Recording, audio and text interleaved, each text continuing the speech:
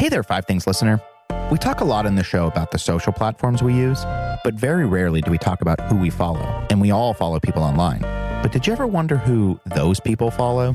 Every week on the Follow Friday podcast, you'll find out. It's a guide to the best people on the internet, including past guests like Song Exploders Hrishikesh Hirway, YouTube star Tom Scott, and New York Times writer Kara Swisher. A lot of the folks that host Eric Johnson has interviewed are people I follow. So search for Follow Friday in your podcast app now, or go to followfridaypodcast.com. Hello, and welcome to this week's edition of the hashtag 5 Things. We gather here each week to take a deep dive into 5 topics from social media and share some takeaways that brands and marketers should probably know. As you can probably deduce, I am not your usual host, Joey Scarillo. He's taking the week off to unplug and refresh and reset. Instead, I'm Amanda Davis, and I'm hosting this very special edition of the 5 Things, where we're actually going to focus on some key takeaways from this year's Social Media Week conference right here in New York, New York. I wanted to take a second to shout out to the Social Media Week team. Fantastic crew they have over there. It's exciting to be in a real life event again. And joining me today is first one of our weekly pillars of cultural conversation, Tommy Boyce. Hi, Tommy. Hi, Amanda. New Joey dropped. Brand new Joey. We missed the old Joey. Hope you're having fun as you listen to this. And this week we also have a special guest for this special episode. Julie Bentley is joining us after being on the ground at SMW 2022. Welcome, Julie. Hi, Amanda. Thanks. It's so exciting to finally be on the pod. We're so excited to have you. First of many, I'm sure. All right, so let's get into it. Julie is going to share some of her key themes that she noticed at the conference, including a huge focus on creators, maybe more than we've seen previously, an overwhelming presence of NFT conversations, specifically as it relates to social media, the idea of DAOs, which we will unpack as frameworks for content ownership, a shift in community. What does that mean for brands today, and how do we help build community with our consumers? And then a focus on creators' points of view of authenticity. All right. So with that, Julie, take it away with our first thing. Yeah. So to kick it off, creators being more important than ever. Oh my gosh, there's so many things that they talked about on this front. Most of all were how we are actually using creators for brands, the incredible volume that is needed now and will be needed even more in the future. So Alexis Ohanian, for example, who was a co-founder of Reddit and is now a co-founder of 776, was talking about how in 10 years, you won't be able to properly deliver any kind of marketing campaign or presence without creators. Key points there were needing to automate in order to cope with the volume of creator work that is needed for a lot of brands. And also authenticity, of course, it's the buzzword of the decade. But what does that actually mean? Does it mean, hitting 6 speaking points in 30 seconds? That's impossible. Like, what are the tactical details required to let you actually be authentic, to let the creator be authentic? And then what it means for brands, that you have to seek out opt-in tools, seek out places that creators are very intentionally presenting themselves and open to brand work, have that experience, and then to allow them to be creative in the way that they naturally are, to let them use their style. That's basically what you're hiring them for. We love to see it. And I will hearken back to some of the conversation that we heard at South by Southwest when our special guest, Kyla, mentioned that there's actually not a ton of conversation around creator content and co-created content. So it's great to see this at Social Media Week and how that's growing.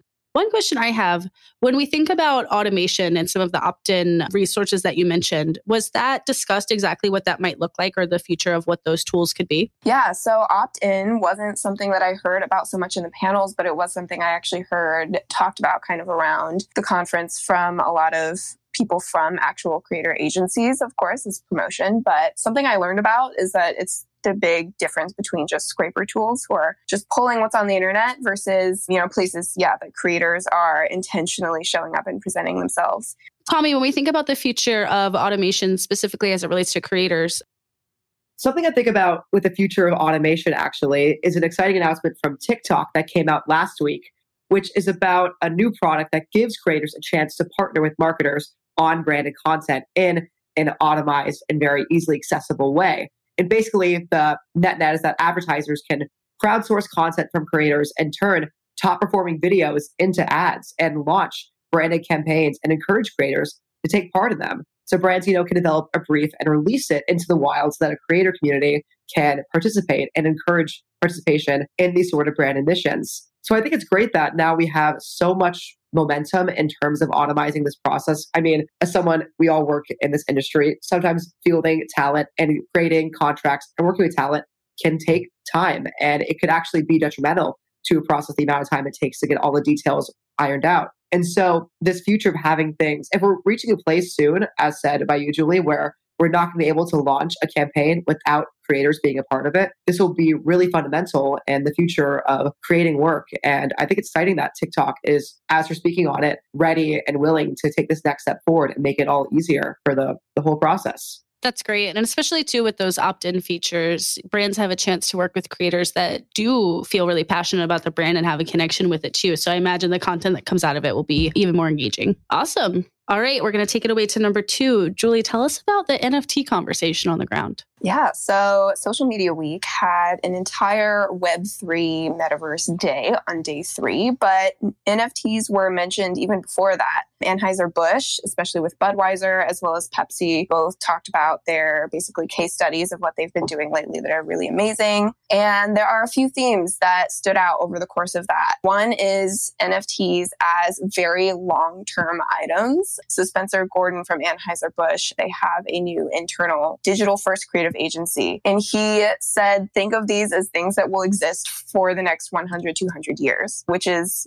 maybe not something that had crossed a lot of our minds. It feels very new, but he's saying, think of it as something that is like permanent branded art and it will always represent your brand and be tied to it. A couple other use cases that showed up based on other conversations with Playboy even, who are doing some really cool stuff, is think of them as collectibles. People just want that piece of your brand. And so NFTs can be this really fun cross-section of what do your audience actually like? What are they interested in? But also, what would they want from you as huge fans of your brand? Playboy was taking historical logos and images associated with them and airdropping them to attendees at an anniversary party, for example. So curious what you guys think about that. We love to hear more NFT conversations. I think to your point, Julie, there's so many ways that brands can use NFTs. 2021, we saw a lot of value and collectible art applications of them, but thinking about, again, how you can actually build a community under your brand if that is the right approach to how you reach consumers. And also, provide a loyalty program, a rewards program, a value exchange system. That's all within the tenets of Web3. So I'd love to see that that's part of the conversation. What's also interesting is the somewhat recent news of Instagram adding in NFT functionality. Right now, it's pretty straightforward, but they do have a long roadmap that they've discussed around what this could be. And it's speculative, but there is a good chance that they'll create a marketplace. They'll create a front end, what's called a custodial wallet, where people can purchase NFTs or something on the blockchain without having their own crypto wallet or knowing how to do that. It's a little bit tough at this point. So even from a content creation standpoint, creators that are on the platform can own and monetize their content as well as the brands that are partnering with them to make it. So there's tons of avenues that this can go down. I have a feeling this will not be the last that we talk about NFTs. All right. Speaking of Web3, let's talk about DAOs, one of my favorite topics to talk about this year. Julie, what did you hear? What did you hear at Social Media Week? Of course, it's your favorite topic. So it was only this one very dense, honestly amazing, info-packed session with Amir Carlisle and Sheldon Day from BankDAO and also, I believe, the Players DAO. So really quick, for the sake of everyone, including myself, who did not know what a DAO is going into this, DAOs are decentralized autonomous organizations. And what that means is that it is an organization, but the rules of how you function within it and the ways that you earn credit within it, etc., move forward with it, influence the decision making in it. And all of these crucial rules are built into a program on your computer. And so Amir Carlisle and Sheldon Day, a lot of what they talked about was how they use their BankDAO to kind of reverse the value flow for users. His example was, of course, a bank and how banks take value from the users and channel that up into earning profit, right? And that profit, he feels like, doesn't flow back to the users in a great way. So he was talking about how they use their DAO program rules to basically gamify membership in the organization so that people can, first of all, democratize the actual decision making within the organization and get value back. So what they dove into was how they use the program in their DAO to democratize, first of all, the power of the organization so that everyone in there can have an equal share so that people with more money don't get more of a say, right? Because that would duplicate some of the problems that we have in our current systems. again, rewrite the value so that the democratized leadership, which is basically everyone in the organization, can choose where that value goes to once it's earned, once profit is made. So obviously that's very heady and seems a little tangential to marketing if you haven't heard about it before. But the entire point of it is how community ownership is created through these Web3 systems and what it means for marketers and for brands in the future. The existence of DAOs itself just shows that in the future, brands will evolve to have more community ownership. Social media in itself is all about community listening, right? It's all about being built around community, and DAOs are the next step, which I think is why it makes sense for it to be talked about at a social media conference, is that it will sometimes fall on that social media person to listen as brands evolve in this direction. That's great. I love to hear about this application of Web3 ideals, even when it does happen within Web2 channels. I think what's really interesting is the concept of Web3 exchanging value between a brand or entity and the consumer/supporter. Theoretically, everybody agrees with, but it's not 100% clear how that might be actioned. And DAOs are one of those resources and tools that actually get to create behavior for consumers to actually be part of the decision-making process. I think about the Web2 version of that is everybody on TikTok wanting the Mexican pizza to come back. Taco Bell heard them, brought the Mexican pizza back in partnership with Doja Cat. That example of value exchange and consumers being able to actually help make decisions is a Web2 version of that, but not totally different. Tommy, do you see these Web3 applications and resources providing some of the same for brands going forward? I do for sure. And would like to highlight that today, as of recording, is Mexican Pizza Day. So happy Mexican Pizza Day, everybody. Thank you, Doja Cat, for all of the things you do, but also that. And I think that one of the main points and really excellent part of social media is its ability to form connections with audiences. It's why we do the thing that we do. It's why we all have jobs. It's this desire of us to form these connections, relationships with audiences. And DAOs and Web3 take us one step further into that by bringing them into the fold of the creative process. I think we're already seeing it still happen at Web2 with Elon Musk. That deal is still very much in flux right now, but him just putting on polls asking what features people like to see on Twitter. It's these kind of things that make people feel an ownership of the brand or product they're taking part in. And that's one of the features that especially younger people value most in a product. So I think as we progress along this road and into Web3, that it's going to be more vital than ever to have people be a part of the conversation and really listen to what people are saying and take note of it. So I think this is going to be a really major step forward in the kind of steps of relationships between the brands and consumers. That's great. I'm so excited to see how brands leverage this. I know especially DAOs in particular are so new. The way I always explain them to oversimplify it is a group text with a bank account. It's a very simple version of what the technology can do, but being able to make decisions as a group without a central authority. Very interesting.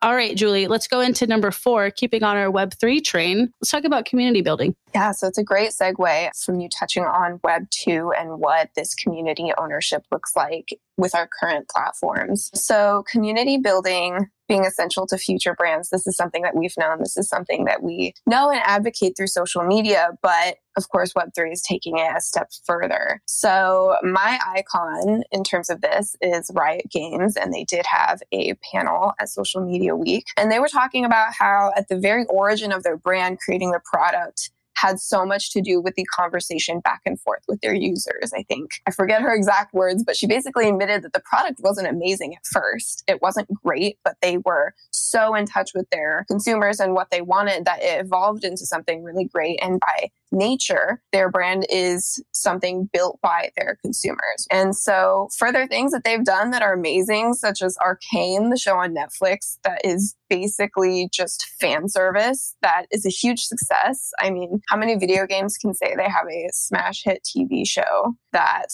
is just part of their game lore? Is amazing and a fantastic example of listening to people. I believe they were in Discord when they first got up and running. And then another example was Steve Aoki. He was, of course, the highlight of Social Media Week at the very end. And him talking about how this evolution has been for him. He saw the very start of social media and now is very on top of his game, pushing his fan base and how they connect with him into Web3 by creating the Aokiverse, which is very kind of Web 2.5 2.5, which I would love to see what Amanda thinks of that. And he sees it as a place that is not just where people can come to say hi and view it. And he views it as not just a fan community for people to come and say hi and have a very light participation. He views it as a membership community with, again, the goal being participation and ownership and a two-way conversation. So really applicable tips for this are from Riot, creating consistent real-time two-way dialogue to see what your audience actually thinks. And basically what that means is finding out where your audience is and meeting them there and starting that conversation. That's great. I love the phrase Web 2.5. And I think it's a really good example of we're so early in the idea of what Web 3 can be. All we have to really build off of is what we have in Web 2. And there are some really amazing things that Web 2 has brought. It's brought ease of access. It's brought accessibility. It's brought understanding and a little bit of transparency, a little bit of not, but allowing people to opt into a system that, you know, doesn't feel like it's out of reach or too complex for them. So I think we will start to see a little bit of that front end convenience of Web 2 paired with the back end complexity and powered by the blockchain of Web 3. So really fascinating. And I love too, you know, these topics coming up. We talked about some of these similar adjacent merge of gaming, social, metaverse platforms. What does that look like in the future? We talked about it probably earlier in the year with our recap of South by Southwest. And it goes to show that these things are really not going away. It's a really big part of the conversation. And I'm curious, Tommy, if you think the evolution of community building from Web 2 to Web 2.5 to Web 3, are there any brands that are doing it right and building that emotional connection with consumers?